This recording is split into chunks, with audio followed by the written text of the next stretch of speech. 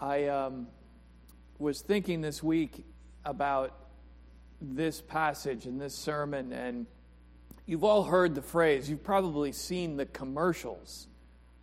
What happens in Vegas stays in Vegas. And we know what's implied there, right? Vegas is not exactly a moral example for the world. They call it Sin City for a reason, and it's not the kind of place that most of us would choose if we want to bring our families up in a God-honoring, safe environment. That's not what Las Vegas is. To which I would say, based on our passage this morning, welcome to Corinth. Corinth was the Las Vegas of the first century Roman world, and I mean that virtually literally. I read several commentaries, and more than one made that exact same statement over the week. Corinth was this interesting place. It's large. It's a cosmopolitan city. Some people estimate there were 700,000 people. Others say, no, probably about half that. And Corinth is sitting in an interesting place. If you remember your middle school geography, world geography at all, Greece is separated up into two places. There's northern Greece and there's the Peloponnesian Peninsula, and there's this tiny little strip of land about 4 miles wide that connects the two. And Corinth sits right there at the bottom part of that strip of land. And it's this very important place because it controls harbors on both the Gulf of Corinth and the Saronic Gulf. And so it becomes a choke point. All trade goes through here because small ships don't want to go all the way around the bottom. And they get literally lifted up, and there's a tramway, and they get pulled overland to the other side. 4 miles versus several hundred miles. Larger ships that they can't do that with, they offload the cargo, move it across, put it on the other side. Today, there is a canal all the way through. The Emperor Nero, a few years after our text today, tried to do it and had to abandon it because it was solid rock. But it's a port city. It's actually got 3 ports.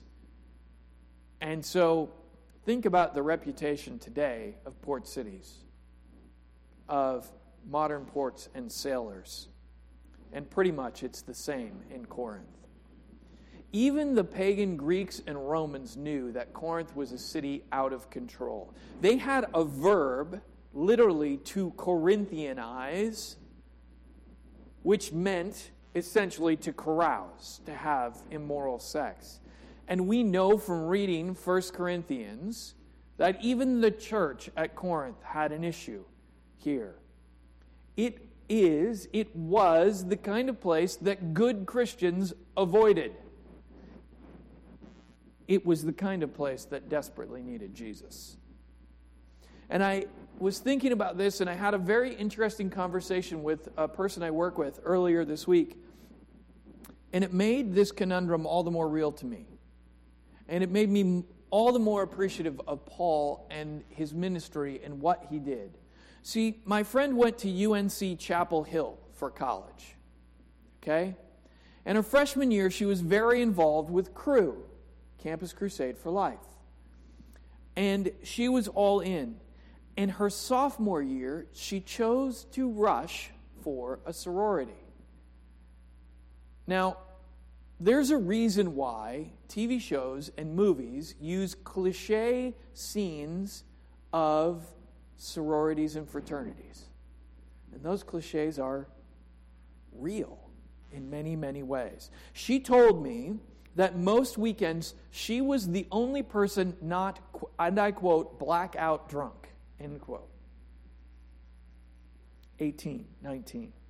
So why, I asked her, so what's the draw? Why did you go there? Why did you join this sorority? And she told me that she was there for one very simple reason. She was on mission. She wanted to be a light in the darkness, to share Jesus with these girls. Now, I got to be honest. I am the parent of 2 college-age and 1 high school child, and I don't think that That's exactly the choice I would want them to make. But at the same time, I was so totally impressed by what she was trying to accomplish and by her dogged determination. Because she told me one other thing. She said, if you weren't on the inside, they weren't listening to you. In the world, but not of it. And she so desperately wanted to share Jesus with these girls that she made a conscious choice to literally live where they lived. And I've been thinking a lot about mission and the calling of God since that conversation.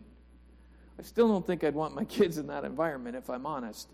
But I am asking myself, what kind of foundation am I setting? What am I willing to give up in order to do what God wants me to do? And what are the realities that are faced by a person who is ministering for God in this way? President of a seminary, a college in Liberia. And so this week, as we come to Acts 18, I want us to take a step back and look at Paul as a minister of the gospel. Paul as someone, even in difficulties, who keeps ministering. How is he doing this? What does he go through? And what does he need in the day today? So today we are in Acts chapter 18, verses 1 to 17. I'm reading from the NLT today because I really want to capture the essence of the emotion of this episode. Then Paul left Athens and went to Corinth. There he became acquainted with a Jew named Aquila, born in Pontus, who had recently arrived from Italy with his wife Priscilla. They had left Italy when Claudius Caesar deported all Jews from Rome. Paul lived and worked with them, for they were tent makers, just as he was. Each Sabbath found Paul at the synagogue trying to convince Jews and Greeks alike. After Silas and Timothy came down from Macedonia, Paul spent all his time preaching the word. He testifies to the Jews that Jesus was the Messiah. But when they opposed and insulted him, Paul shook the dust off from his clothes and said, "Your blood is upon your own heads. I am innocent. From now on, I will go preach to the Gentiles." Then he left and went to the home of Titius Justus, a Gentile who worshiped God and lived next door to the synagogue. Crispus, the leader of the synagogue, and everyone in his household believed in the Lord. Many others in Corinth also heard Paul, became believers, and were baptized. One night the Lord spoke to Paul in a vision and told him, "Don't be afraid, speak out. Don't be silent, for I am with you, and no one will attack and harm you, for many people in this city belong to me." So Paul stayed there for the next year and a half, teaching the word of God. But when Gallio became governor of Achaia, some Jews rose up together against Paul and brought him before the governor for judgment. They accused Paul of persuading people to worship God in ways that are contrary to our law. But just as Paul started to make his defense, Gallio turned to Paul's accusers and said, "Listen, you Jews, if this were a case involving some wrongdoing or serious crime, I would have a reason to accept your case. But since it is merely a question of words and names in your Jewish law, take care of it yourselves. I refuse to judge such matters." Then he threw them out of the courtroom. The crowd then grabbed Sosthenes, the leader of the synagogue, and beat him right there in the courtroom. But Gallio paid no attention. Would you pray with me? Father, thank you for your words to us, for the witness of a man like Paul, a willingness to go to a place that most of us would want nothing to do with. And I pray this morning we would see a little bit more sort of behind the curtain of what those who minister your gospel are going through and need. And it's in Christ's name we pray. Amen. I don't know if you notice it in today's passage or not, but I really got the sense that when Paul goes to Corinth, he's worn out. He is on the verge of what we call today ministry burnout. He seems tired and a bit defeated, but he's also unwilling to give up, even on a place like Corinth. I mean, think about what has happened to him over the last several chapters in Acts. Thrown out of city after city after city, and finally he gets to a civilized place like Athens, and he gets laughed at. And virtually no one believes. And now he's in Corinth, and literally in town, every place you're at, he can look up, and 1,900 feet above him on the top of the hill is the temple to Aphrodite, the Greek goddess of love. How could he not be just a little bit discouraged after all of that? But still he continues to minister.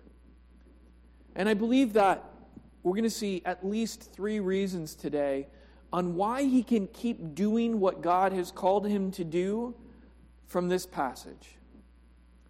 And I think first what we need to remember is that Paul has a firm foundation. And sometimes we are tempted to think of spiritual leaders that we have as sort of spiritual superheroes. And I feel like as I look to this passage today, I have this interesting position. My training is to be a minister. My job is to work for a publisher. I come here and I preach. I have been an elder, and I sort of straddle 2 worlds, inside and outside of it. And so I think that perhaps that's made me sensitive to Paul's plight today, but I hope that we'll see a little bit of what it means to be someone who's a minister. Paul is not some sort of spiritual superhero, and we certainly don't see that kind of idea presented in Scripture. In fact, I think our passage today shows it. Look, Paul isn't an uber-talented, spiritual, independent contractor who can just go do whatever he wants, wherever he wants. But even then, he's in a new city, a foreign city, a pagan city, separated from his support team, and he doesn't attempt to minister on his own. He finds friends. And this is what we see immediately at the beginning of our passage today. Aquila and Priscilla, Jews recently kicked out of Rome, as we heard a few weeks ago, because of the edict of Claudius. All Jews out because you're arguing about Jesus. And Aquila and Priscilla are apparently caught up and expelled at that time. Aquila is from the east, but that's where they had lived. And these believers are a crucial support for Paul in his ministry. He needs them. It seems, from what we read in other passages, that Silas remained in Athens for a time, and Timothy has been sent back to Thessalonica, 1 Thessalonians 3. And so Paul is alone. And Paul reminds the Corinthian believers about how his ministry in Corinth started. If you read in 1 Corinthians 2, verses 2 to 4, this is what Paul says to the Corinthian church. For I decided that while I was with you, I would forget everything except Jesus Christ, the one who was crucified. I came to you in weakness, timid and trembling, and my message and preaching were very plain. Look, Paul is not Mr. Charisma, and he's not at the top of his game. Not some spiritual rock star with the best sermons. He was alone, and he needed help, and Aquila and Priscilla took him in and became his friends. And we're going to learn more about them next week, but suffice to say, they became his trusted co-workers. Verse 3 indicates that Paul stays with them, lives with them, becomes part of their business as tent makers, probably as leather workers, making all kinds of things, not just tents. And then in verse 5, Silas and Timothy come back. And this is also important. His support staff, his companions are back, and there's a change in what happens with his ministry when they return. We also see other people along the way. Titius Justus gives his home to be a place of meeting. And many of us, most of us, we work jobs where we're in fairly regular contact with our peers, with others who do similar things, or we work together as part of a team to get things done, or we interact with others. But being in ministry is often not like that. You are often alone. Most churches in this country are not much bigger than this. About 80 people is the average size. And so you can be pretty isolated when you're a minister, and you're the one that everyone else comes to with cares and concerns. You're the one that's supposed to have it all together, have all the right answers, and it's pretty easy to forget until we're forced to confront the guy who's the president of a college in Liberia, whose wife has a stroke, and he doesn't have a vehicle to get anywhere. President of a college. And we all need the support of friends because we all have good days and bad, and we all have flaws. And Aquila and Priscilla show themselves to be the kinds of friends that Paul needs, exactly when he needs them. They provide a support network, and so do Silas and Timothy. And together, this is the second part of this firm foundation. They provide something else that's crucial to Paul's ministry, something we just saw in Tim's all-in video. They provide finances. Most of the time, we do not like to hear churches talking about money. We get nervous and we hang on to our wallets, right?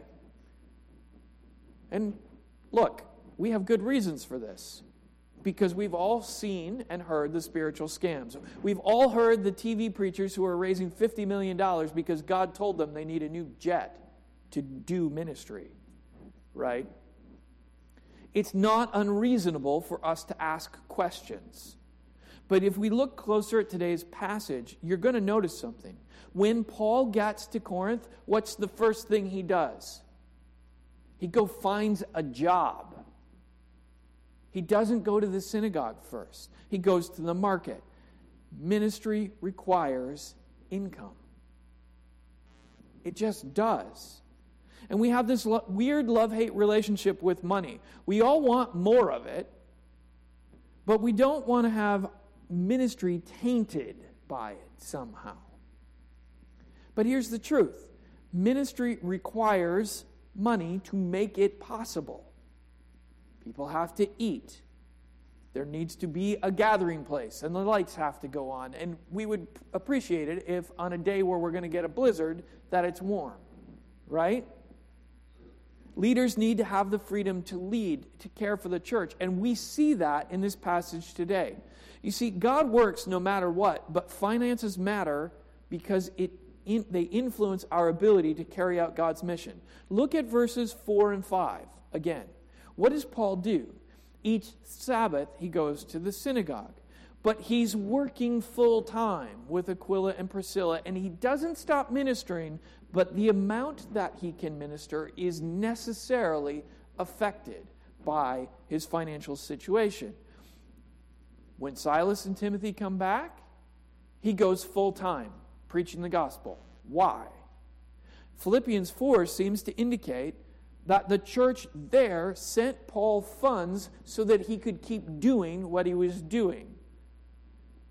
In other words, because he didn't have to work a full-time job, he was able to devote himself, quote, exclusively to preaching, testifying to the Jews that Jesus that was the Messiah. Verse 5. So, as much as we don't like to think about it or talk about it, a firm foundation for ministry requires both friends, that network of people, and it requires finances. Those things that allow the person doing the ministry to continue doing what God has called them to do. Second, we see in this passage that the person doing ministry has to have faithful actions. The best foundation in the world doesn't matter if you don't put up walls. My grandfather, who just died last night, built houses on the side. And in Plainfield, right by Louis Joliet Mall, there's about 5 or 6 houses that look all about the same, including the one that my grandmother, who's 100, still lives in.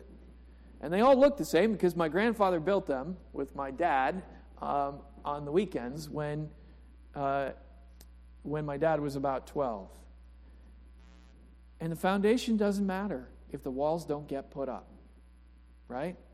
And ministry is the same way, whether you're in the mood to do it or not. And let me tell you, my dad talks about the stories, and he didn't want to go after school to put up walls or on all weekends, but he did it. Whether you want to keep going or you're discouraged, you have to act. And so what does Paul do? First, Paul preaches. Part-time, full-time, Paul preaches Christ. This is the first thing that a minister does. You see, the minister serves. He serves the people, yes, but first they serve God. It is always God who is at the center. Jesus is at the center of Paul's preaching. Not how to live a better life, not how to get along or feel better or about ourselves, not even how to endure hardship. All of those things are important. All of those things Paul talks about, but none of those things is central to what Paul preaches. Jesus is. And that's what we read throughout Acts. And it's what Paul reminds the Corinthians in 1 Corinthians 2. To be a faithful minister of Jesus Christ to a lost and dying world. Everything begins and ends with Jesus. With rightly dividing the word of truth. Because this is God's record of love for us.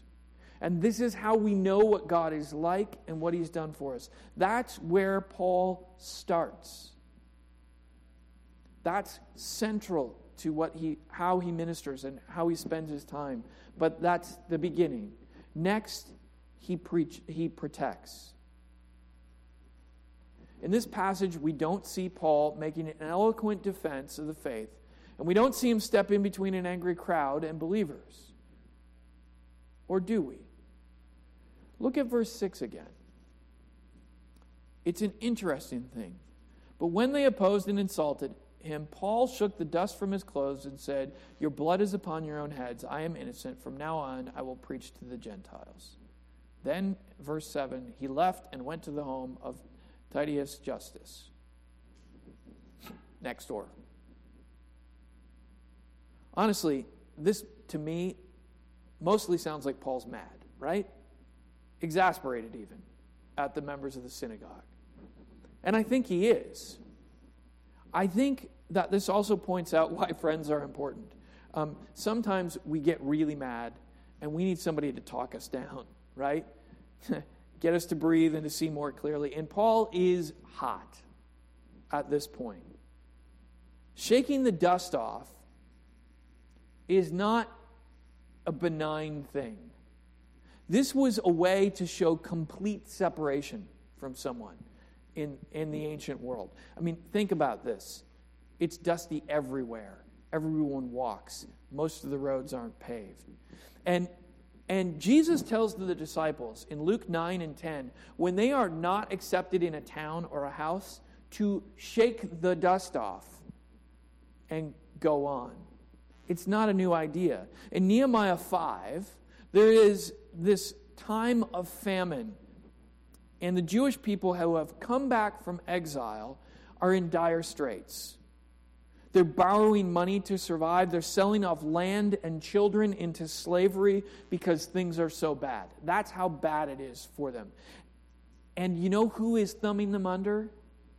It's the wealthier Jews. It's not a foreign occupier. And Nehemiah confronts them about the situation and about the interest being charged. And they promise, okay, we're going to give back the lands and we're going to stop charging interest. And this is what Nehemiah says in and Nehemiah 5, verses 12b and 13. Then I summoned the priests and made the nobles and officials take an oath to do what they had promised. I also shook out the folds of my robe and said, in this way may God shake out their houses and possessions to anyone who does not keep their promise. So may such a person be shaken out and emptied. Look, it's not exactly the same scenario, but you get the picture. Paul is not messing around. This is a gesture of righteous indignation, and it indicates the consequences for failing to listen. But how is it protection? We see it when we take that together with the words that he says, that their blood is on their own heads. And what Paul is doing here is evoking Ezekiel. If you'll turn to Ezekiel chapter 33, verses 1 to 9. He is doing something that everyone in the synagogue are going to know. And this is what Ezekiel 33 says. Once again, a message came to me from the Lord. Son of man, give your people this message. When I bring an army against a country, the people of that land choose one of their own to be a watchman. When the watchman sees the enemy coming, he sounds the alarm to warn the people. Then, if those who hear the alarm refuse to take action, it is their own fault if they die. They heard the alarm but ignored it, so the responsibility is theirs. If they had listened to the warning, they could have saved their lives. But if the watchman sees the enemy coming and doesn't sound the alarm to warn the people, he is responsible for their captivity. They will die in their sins, but I will hold the watchmen responsible for their deaths. Now, Son of man, I am making you a watchman for the people of Israel. Therefore, listen to what I say and warn them for me. If I announce that some wicked people are sure to die and you fail to tell them to change their ways, then they will die in their sins and I will hold you responsible for their deaths. But if you warn them to repent and they don't repent, they will die in their sins, but you will have saved yourself. Some translations, literally, their blood will be on their own hands. What Paul is doing here is saying, I am taking the part of the watchman in Ezekiel, and I am trying to protect you, and you are refusing to listen, and it's on your own heads. Part of preaching, of proclaiming God's message to people who don't want to hear it precisely, is to protect them. And the consequences, to protect them from the consequences of not following. That's part of the job of protection. But beyond this, Paul protects this new flock by taking them out from the situation, out from the synagogue, where they're going to continually endure abuse. And we know that at least a few of the Jews and God-fearers had converted. And Titus, he lives next door to the synagogue. He says, you can have my house. And Paul takes them there. He doesn't take them very far, right? Leader of the synagogue, Crispus, goes with him and his entire family. They need to be protected. So Paul takes them out to protect them. But that protection doesn't mean isolation, because he goes next door, right? His mission isn't over, it just shifts from a ministry aimed at Jews to one aimed at Gentiles. But he doesn't stop ministering. He doesn't stop proclaiming. He doesn't stop protecting. He perseveres. He doesn't stop ministering because of opposition, and he doesn't stop when his own people reject him again. He keeps going. Verse 8 tells us that many believed and were baptized. Verse 11 says he stayed for a year and a half, by far the longest stop we've seen so far in Acts. And he's once again brought up before authorities, and also it seems in verse 18 that he stays some months after, or some time after those 18 months. Honestly, if it was me, and I had to deal with everything that Paul's dealing with, I think I would have said, okay, I'm done. And he doesn't do that. He perseveres. And often the people who minister toil away in obscurity in small towns and small churches, unknown, faithfully ministering to the people of God. And they know they're never going to see their name in lights. And they're never going to get that book deal or be on the radio. But day in and day out, they're faithful. They face adversity. People getting upset and leaving. Sickness and tragedy. People falling away from faith. A lack of growth. A lack of finances. And still they persevere. If we read through 1st and 2nd Corinthians, the letters Paul wrote to this church, we catch a glimpse of what he went through and what many others go through to minister to God's people. And in 2 Corinthians chapter 6, we catch a glimpse of how Paul puts it. Verse 3. We live in such a way that no one will stumble because of us, and no one will find fault with our ministry. In everything we do, we show that we are true ministers of God. We patiently endure troubles and hardships and calamities of every kind. We have been beaten, been put in prison, faced angry mobs, worked to exhaustion, endured sleepless nights, gone without food. We prove ourselves by our purity, our understanding, our patience, our kindness, by the Holy Spirit within us, and by our sincere love. We faithfully preach the truth. God's power is working in us.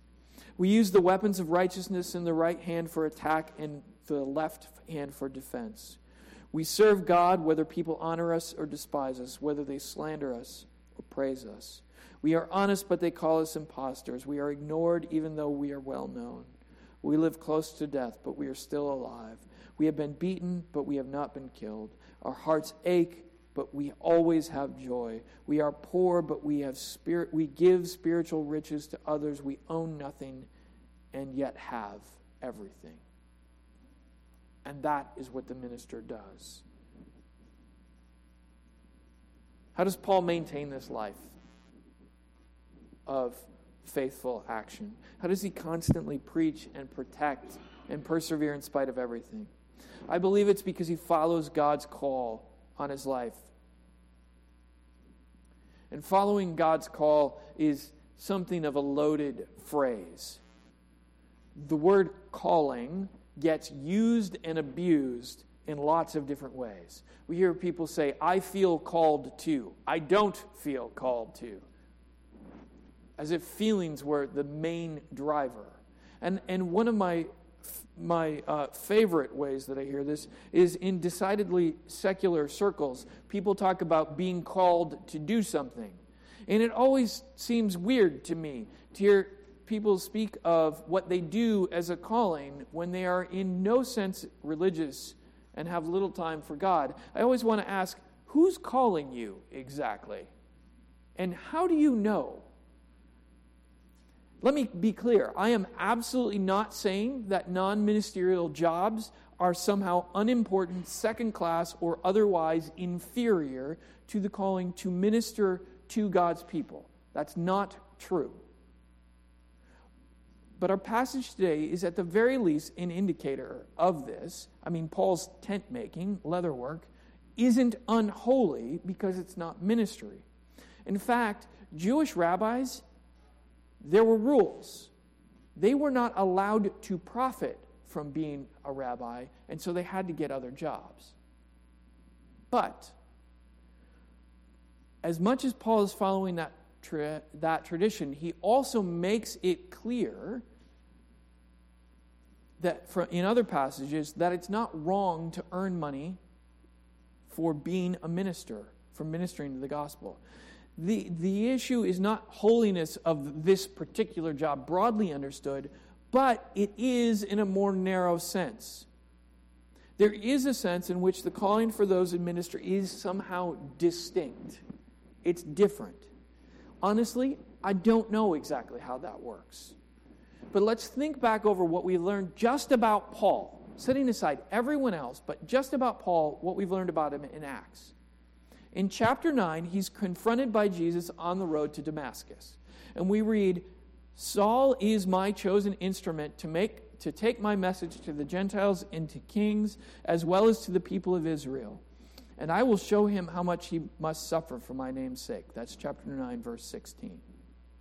But you know who gets that description? It's not Paul. It's Ananias who gets told that. And Ananias gets the scope and the specificity of Paul's calling. And notice, too, that calling is to a mission, not a specific place and time. Chapter 13. God calls Paul and Barnabas from the church at Antioch of Syria to be separated out for the work that he has set for them. Again, the calling doesn't happen in a vacuum. And it doesn't happen to Paul alone. It happens to the leadership of the church. The Holy Spirit says to the entire leadership of the church, you set aside these two for this. In chapter 16, 2 times Paul is prevented by the Holy Spirit from going somewhere. And only then does he receive the Macedonian call in a vision. He basically is trying to go in the opposite direction of where God wants him to go, and that's when he gets the Macedonian call. Only when he's doing the thing he's not supposed to be doing at that time. When he gets to Macedonia, he establishes the church in Philippi. It's not the man from his vision, who is his first convert. It's Lydia.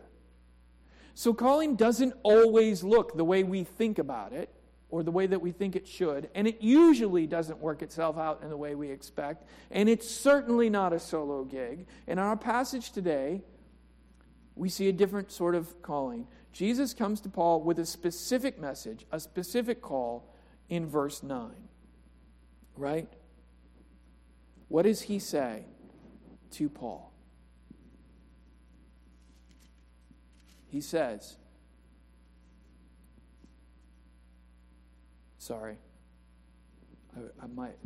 the Bible I used when I was studying had red letter, and this one doesn't, and so it threw me in where I'm at.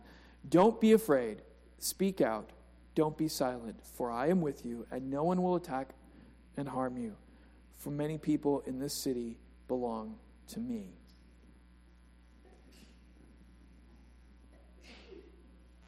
Bless you. Paul is set aside for a larger work, not just an individual call. And it also comes through the church. And sometimes we're tempted to go our own way and not follow where God's leading.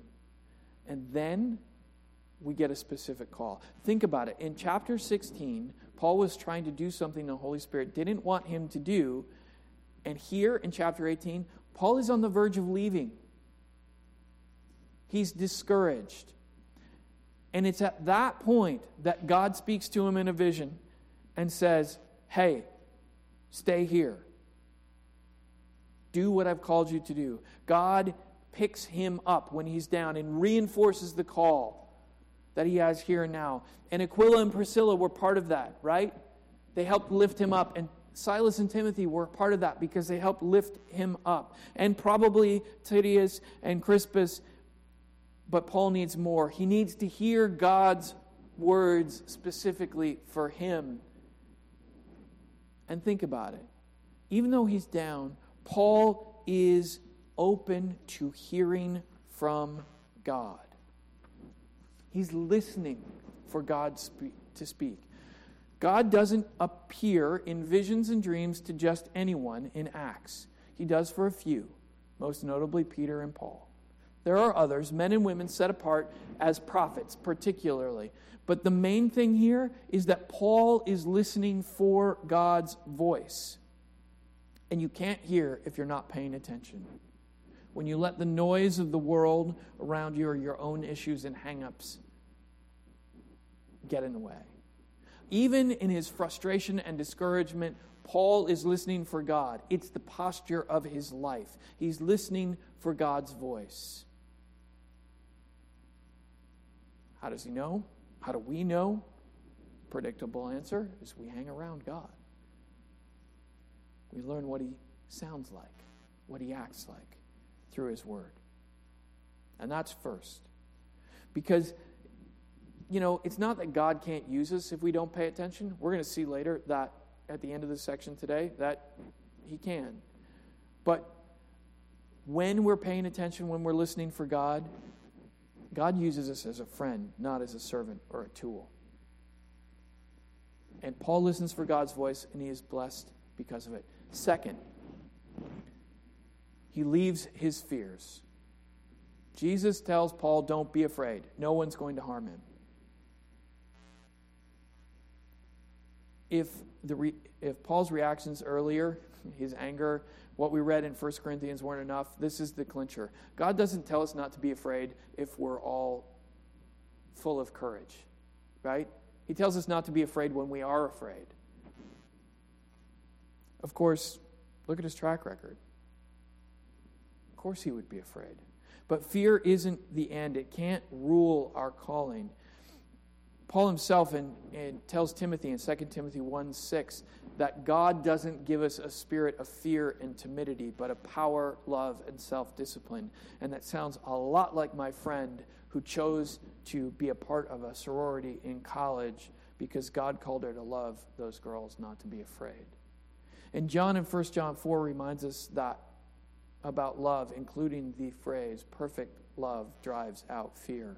God loves us, and when we in turn love him and others, we don't act out of fear, but out of love. And there's a whole lot of fear that goes on in our country right now. Pick a demographic, an industry, a community, a special interest group, however we want to divide up and categorize people. And fear is everywhere. But what would happen if we, as Christians, stop being afraid, stop being motivated by our fear, and instead lived out a life of love for God and for others? What would happen?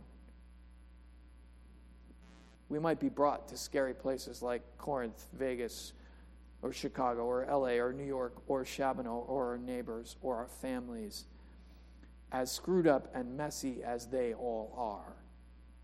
And we may find out that Crispus lives next door. Third, a minister leads the flock. Jesus tells Paul to lead. Not 21st century ideas of leadership, but keep on speaking. Don't stay silent. Stay put. I have many people in this city. Leading the flock isn't easy. It's hard work, agonizing decisions, preaching and protecting while keeping in the world but not of it. And how hard do you think it was for Paul to move next door to that synagogue? I mean, talk about poking the bear, right? Church split. We're going to buy the property next door. And we're taking your leader and we're going to call ourselves Faithful and True Baptist Church. Right? That's kind of what's going on here. And you continue to toil away with a bunch of people who keep messing up, and not in the small things. Read 1 and 2 Corinthians. The culture of the day has completely infected this church. And ministry is not a one-and-done thing. It is an ongoing, continuous, step-by-step, one foot in front of the other, 2 steps forward, 3 steps back kind of a thing. Because people are messy. We're stubborn and ornery and not always ready to do what's best for ourselves, kind of like sheep.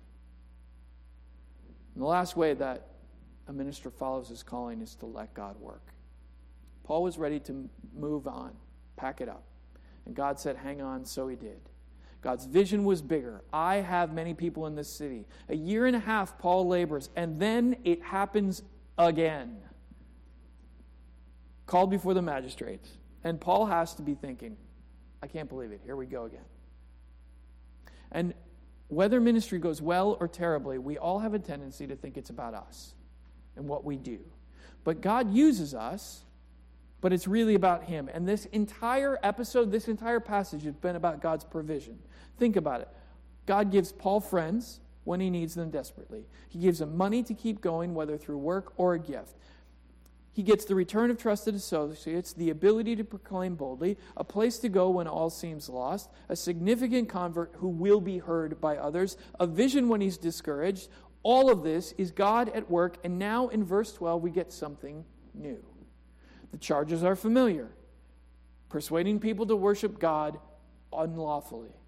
Probably stated just ambiguously enough to get the attention of the proconsul. And Gallio is an interesting guy. We know about him. from history. There's an inscription at Delphi. He's the son of a famous orator and older brother to the writer and philosopher Seneca, who was the tutor to the next emperor, Nero. He's known as an astute lawyer and was given a prime post in this regional capital. Remember, the Jews had been kicked out of Rome, and anti-Semitism is pretty much everywhere, even though Judaism was an officially tolerated religion in the empire. And probably these Jews are trying to say that Paul was doing something outside the bounds of what is okay, and so therefore shouldn't be considered safe, or possibly we're back to that, he's preaching a different king again. And Paul is ready to defend himself, right? And then in verse 14, just as he's ready to say something, the proconsul cuts him off. It says, look, this is an internal dispute. I don't care. This is not a matter of Roman law. And there is no question that God uses Gallio so that Paul could continue to minister. And there is also no question that as far as Rome was concerned, that it's all perfectly legal. But Gallio was not Paul's friend. He wasn't a believer. He didn't care. We can tell from what happens in verse 17. We don't know if Sosthenes was a believer or not. It's a common name. It's possible that he wasn't a believer. It's possible that the crowd of Greeks turned on a Jew, any Jew. It's possible that some in the synagogue were mad that their leader didn't take care of business. And it's also possible that this Sosthenes is the same one mentioned in 1 Corinthians 1:1. But it's a common name, so we don't know. In any case, we're reminded that God can and does use anyone to achieve his ends, even when they're not friends. It wasn't Gallio that Paul put his trust in. It was God. He didn't even get to plead his case.